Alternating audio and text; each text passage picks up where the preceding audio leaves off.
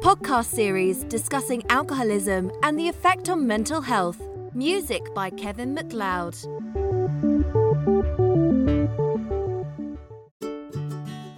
Gonna talk about your injury. Now, this obviously, Mark, I'm going to be frank and ask you sort of in-depth questions. Yeah, so no you can answer them or you can't. What age were you when you actually had the accident? Oh yeah, good question. I think I was 38 or 39.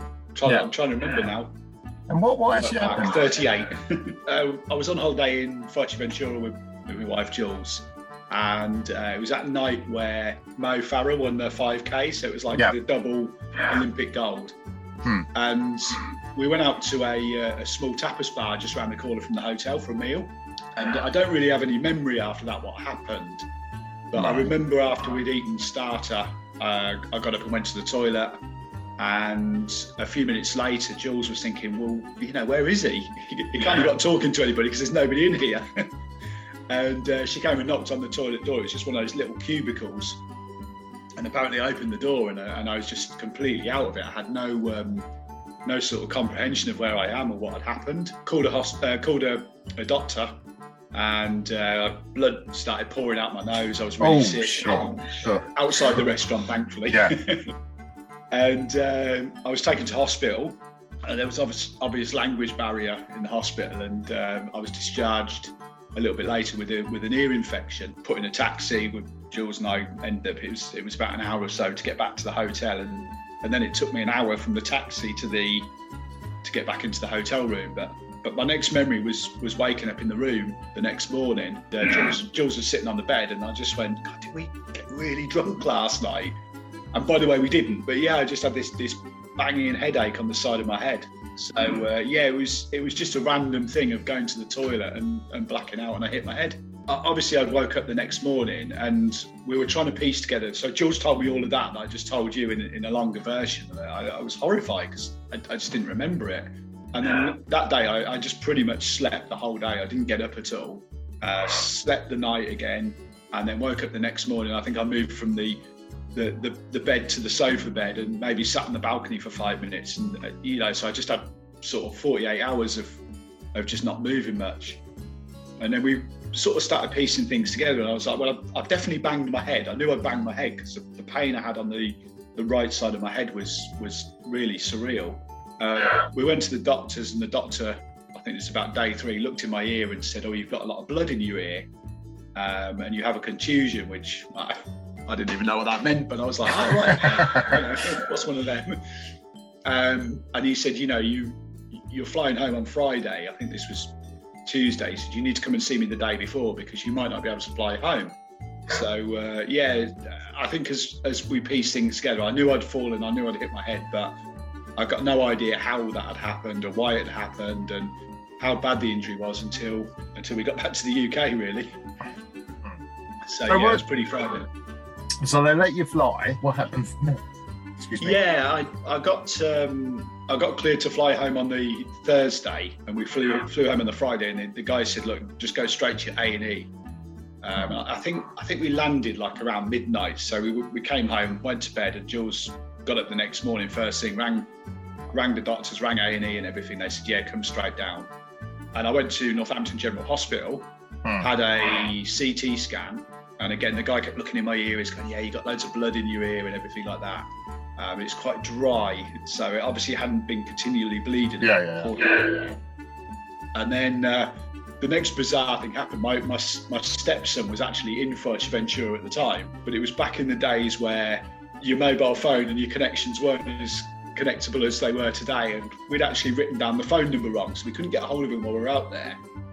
But on the way back, his lift had let him down, and the only person that could really go and pick him up was Jules. So I was like, you go off to Luton Airport, pick him up. I'll stay here, and when they release me, I'll just walk home because we walked to the hospital anyway. So I got put on this ward, just a regular hospital ward. I sat there watching the football results coming in because it was the start of the season, and then next thing is I got a nurse come over to me and said, we're not really happy with your scan. We've got to take you to John Radcliffe Hospital. And I ended up being rushed over there in an ambulance with the blue lights flashing and everything. And the next thing I was told I needed to have this major operation. You know, people don't survive this level of injury. Thankfully, Jules had turned up at John Radcliffe when I found this information out. You know, that was when the world dropped through the floor, really. So what exactly had you actually done then? So basically, when I'd fallen, I mean, I worked out, I've either hit my head on a toilet or a sink or on the floor or something. But the way I'd fallen, I sort of hit the back right-hand side of my head. So just above my ear, across the back. And because I'd hit my head so hard, my brain had hit the opposite side, so it hit the left-hand side of my head, and then caused a bleed on the left side as well as the right. And I had I think the bleed was about 4 or 5 centimetres on the right-hand side and about 1 or 2, 3 centimetres on the left. And because the swelling was in between, it's called the dura mater, so it's in between your skull and your brain. There's a sort of serum which protects your brain from hitting the skull. And the swelling was so bad there, it actually pushed my brain and squeezed it against the other side of my head. Ow. So they take you down. What they actually do, I know it sounds awful, did they actually cut your skull open and sort of play around inside, or how that was the plan, but I didn't have that done in the end, because I had the consultant sat down, and I mean, he was such a lovely guy. He had such a real passive, calming voice. And he explained this operation, which is called a craniotomy. So you have two major type of operations on the skull. One's a burr hole surgery and one's a craniotomy. And the burr hole surgery is where they would drill a hole into your brain and just disperse the swelling. But because my swelling was so big, I couldn't have that done. It was a week later.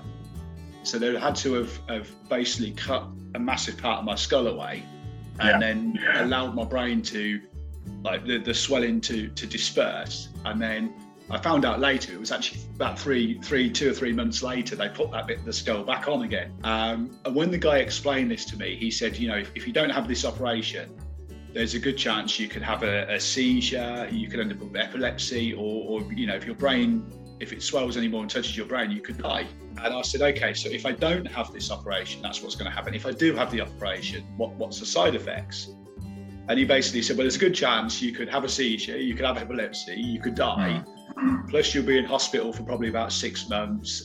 You probably won't be able to even speak properly or move properly. You may lose some move. I was thinking, hold on a second, you're adding things on to have the operation. So at that point, I said, what are my chances? Actually, my stepson said, what's his chances if he doesn't have the operation? He went, well, it's 50-50 either way. So I thought I'd save myself, you know, the stress, the strain, and the time of the operation, and take the chance. And they kept me in overnight, decided, you know, make your decision, which was probably one of the worst nights of my life. And I woke up the next morning. I didn't really sleep much, but I just thought, no way, I'm not having this operation done. And when I look at it, sort of 9 years on, I think I've always stood by the fact that was the best decision. I'm so pleased that I didn't have that operation, because it just turns my stomach thinking about it. So what? So the hospital then obviously do their treatment. How long were you in hospital for? Yeah, I was sent home the next day. I was basically told, just don't do anything for the next 2 weeks until you come and see us again. I had a summer school booked in, and I was told to basically not do anything for the next couple of weeks. I had a school booking, and I said to the guy, you know, I've got this booked in, can I do it? And he said, well, if you're really, really careful, but you shouldn't really be moving a lot. So I did this summer school, and I explained to the students, you know, I can't run around and make lots of noise or anything, and it was fine. And then I went back, and I was told that the swelling hadn't got any bigger at this point, which was good news. So sort of three weeks after the accident, if the swelling isn't getting any bigger, you're not, you know, it's not going to hit your brain and you're not going to die. But please just don't bang your head. Please don't do anything strenuous, any contact stuff. They said, you know, you're okay to go for a run and very light exercise, but nothing more than that. So yeah, it was a pretty pretty strange time. We talk about mental health, and obviously, what was the impact of that long term? Well, long term, yeah, it was strange, really. I went from needing a life-saving operation to 6-7 weeks later, just go and live your life as normal. So I did that. You know, I was traveling up and down the country as a motivational speaker. I was going into schools. So, you know, I was going from Lincolnshire to Liverpool and then down to Wales. I was doing things like that. But it was probably a few years later, I was about a year or so later, I was still really struggling to focus, and I found myself having like panic attacks. Yeah. So I went back to the doctor, and I don't think I'd ever had a panic attack before. And I went to the doctor, and they just sort of said, look, you know, these things normally take 6 months to a year to settle down. So I'll refer you on to the hospital. And the hospital told me the same as well. You know, just take time. And I think about 4 or 5 years later, when I was still really struggling, and I was struggling with like mood swings, and fatigue is the absolute worst. So, you know, I remember one day leaving a school in Birmingham at lunchtime, and I had to drive to Devon, near Exeter, a place near Exeter, Honiton it was called. And as I was driving down there, I stopped twice in service stations. Both times I slept in the car. And then when I got to the hotel, I just went and crashed out on the bed before I had some lunch. And then I had a whole night's sleep and woke up the next morning. And I was just thinking, this isn't right. But yeah, it took 6 years before I actually got into to get some support really with it, because it was just unbearable in the end. Was this all part and parcel of the actual brain injury? Did they actually say this was going to be a side effect? Not as such. I think in the early days it was very much like you've survived this, just go forward, don't look back. It was almost that message. And you know, being in personal development, motivational speaker, all that sort of thing, it was like, yeah, that's great.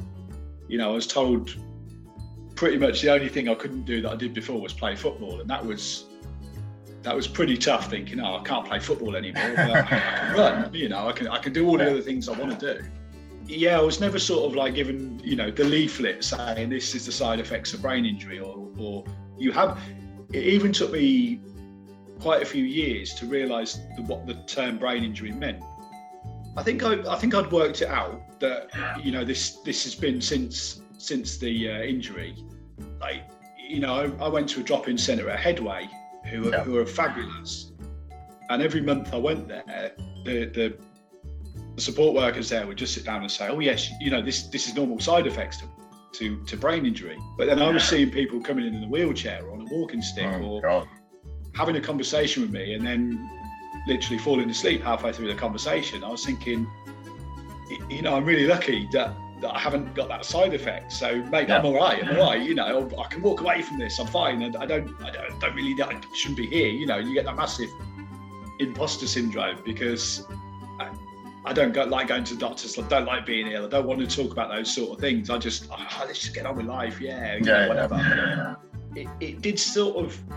It became a reality that these were the side effects, but there was nobody then sort of like saying, oh, try this or try that, apart from maybe take some antidepressants. And I thought, I'm not taking antidepressants. You know, what's all that about? I've seen mates take them and have real issues with them. So yeah, probably six years after my accident, I'd had some pretty tough times. The company I was freelancing with, I realised that, you know, I couldn't do it anymore. I couldn't continue the driving. That became train journeys, but that was even also really, really difficult.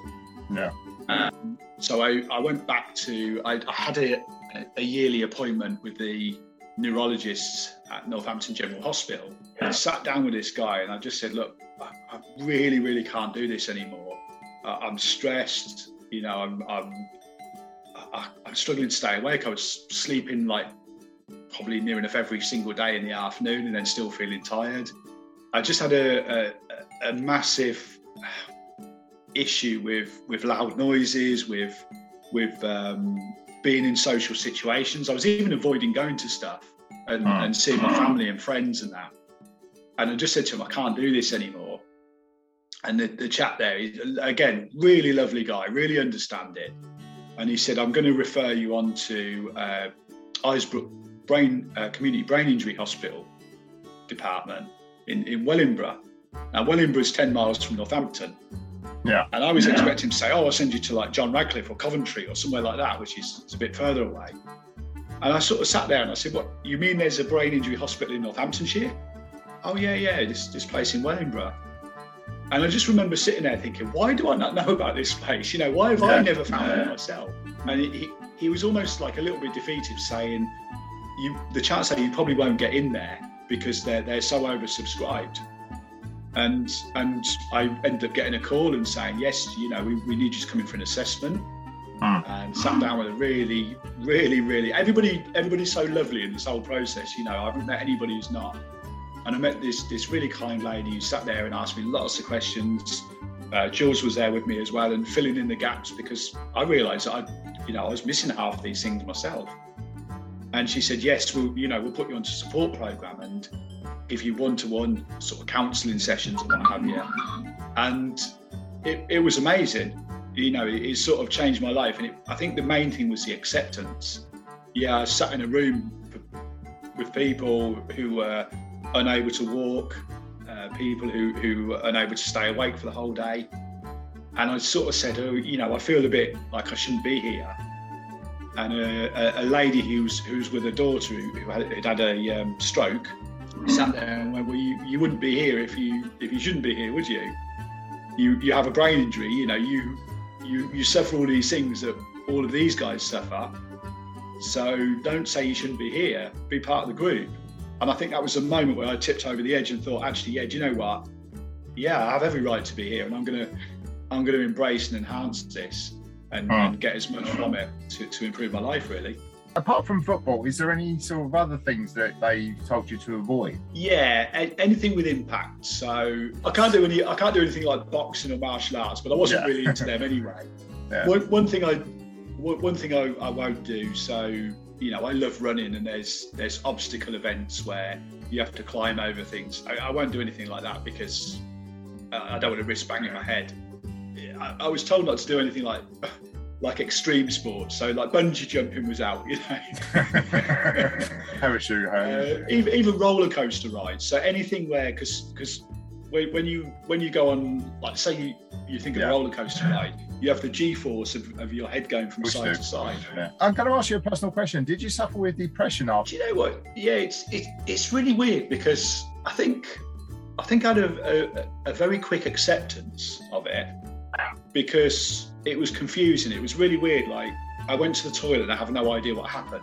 And I used to do these crime scene investigation reconstructions when I was in a public toilet, where I'd stand there and I think, like, where was the toilet? How did I fall? You know, and I'd try and work out how I'd fallen. I didn't go through this why me, because, you know, people used to say, well, did somebody jump you and hit you on the head, or were you drunk? And I always say to people, no.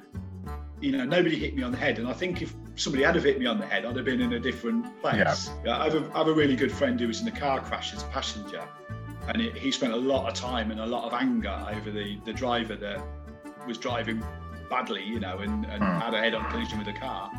And I never had that anger of blame, but I certainly did hit a point of depression through the years because the mood was so low. So it wasn't the accident itself, it was just the fact that I've done what I normally do today, pre-brain injury. I'm doing what I normally do, and I'm so tired, I can't focus.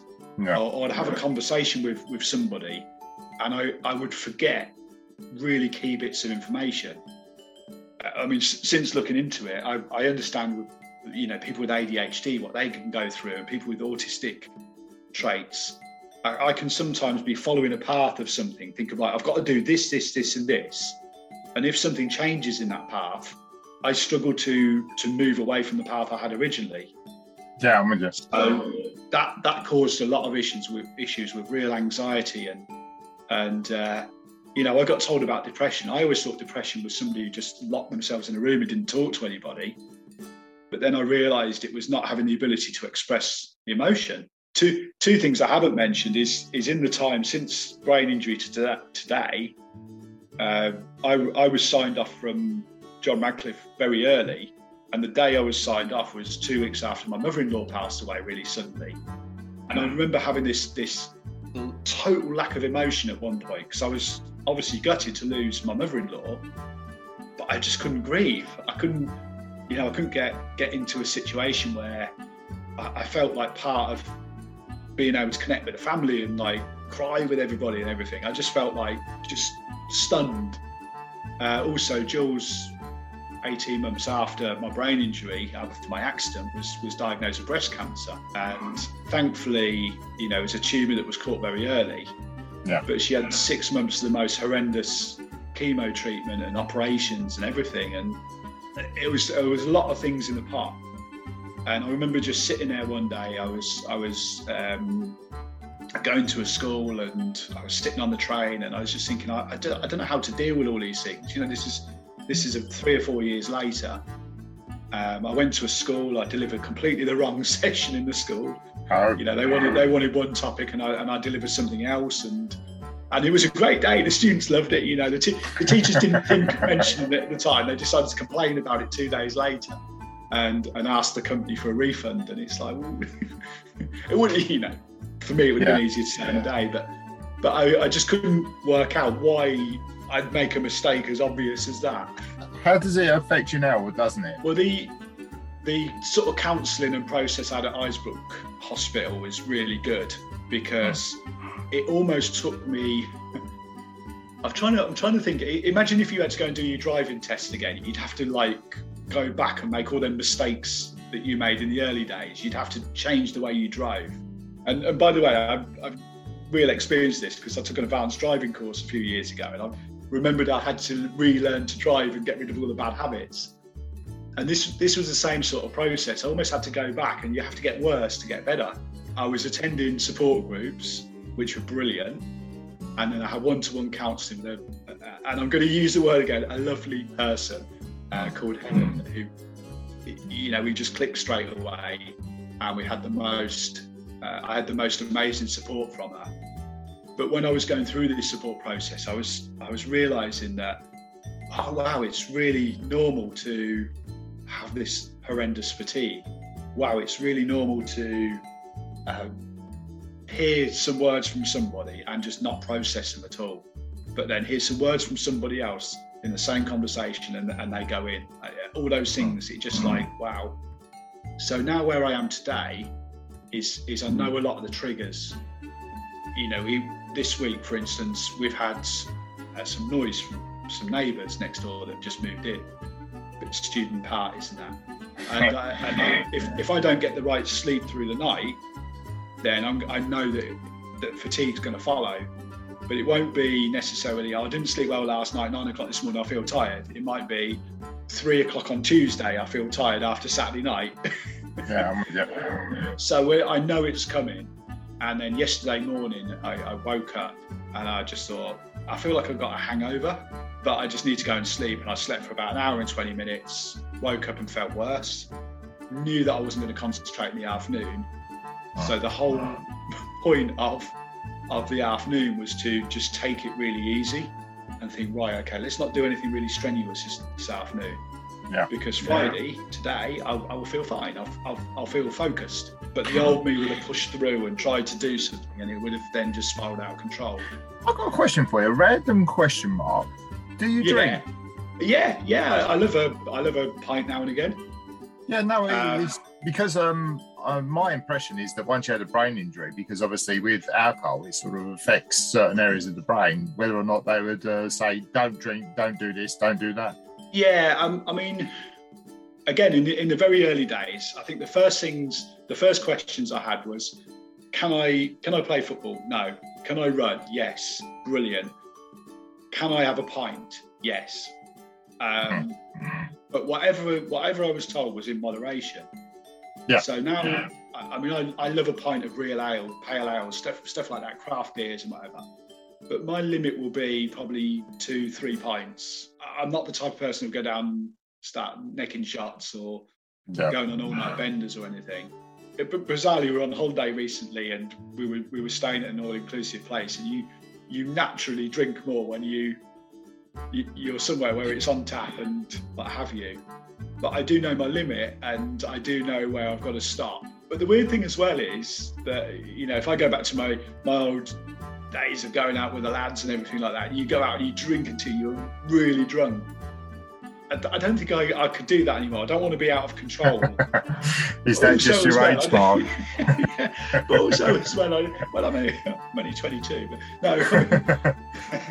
But yeah, also, I don't think I can get drunk. You know, if I have a few drinks, I can feel the effects, but it doesn't wipe me out. And I have friends who just can't touch one drop of alcohol because, you know, it affects different parts of the brain as well. So yeah, I do enjoy a pint, but like everything, it's in moderation. So next question is, you're self-employed. What do you do for a living, Mark? Yeah, so I'm still a speaker. I'm still a public speaker and an author as well. Jules and I decided to go independent a few years ago because we wanted to get away from having to work on somebody else's terms. So even though I was a self-employed presenter, I wanted to move away from you're going here on this day to this place. We run a lot of personal development and life skills programs in schools. And this week we're in a college doing an adult program that we've just started. So that's really exciting. It's all to do with, what do you call it? So we look at things like goal setting, motivation, resilience, how to deal with life's adversities, because we've had to deal with a few of those ourselves. How to set goals. If you're studying for something, how to make your studying fun. And then on the spin-off from that, we've also written a series of books. So there's personal development books for teens, for young adults, study books.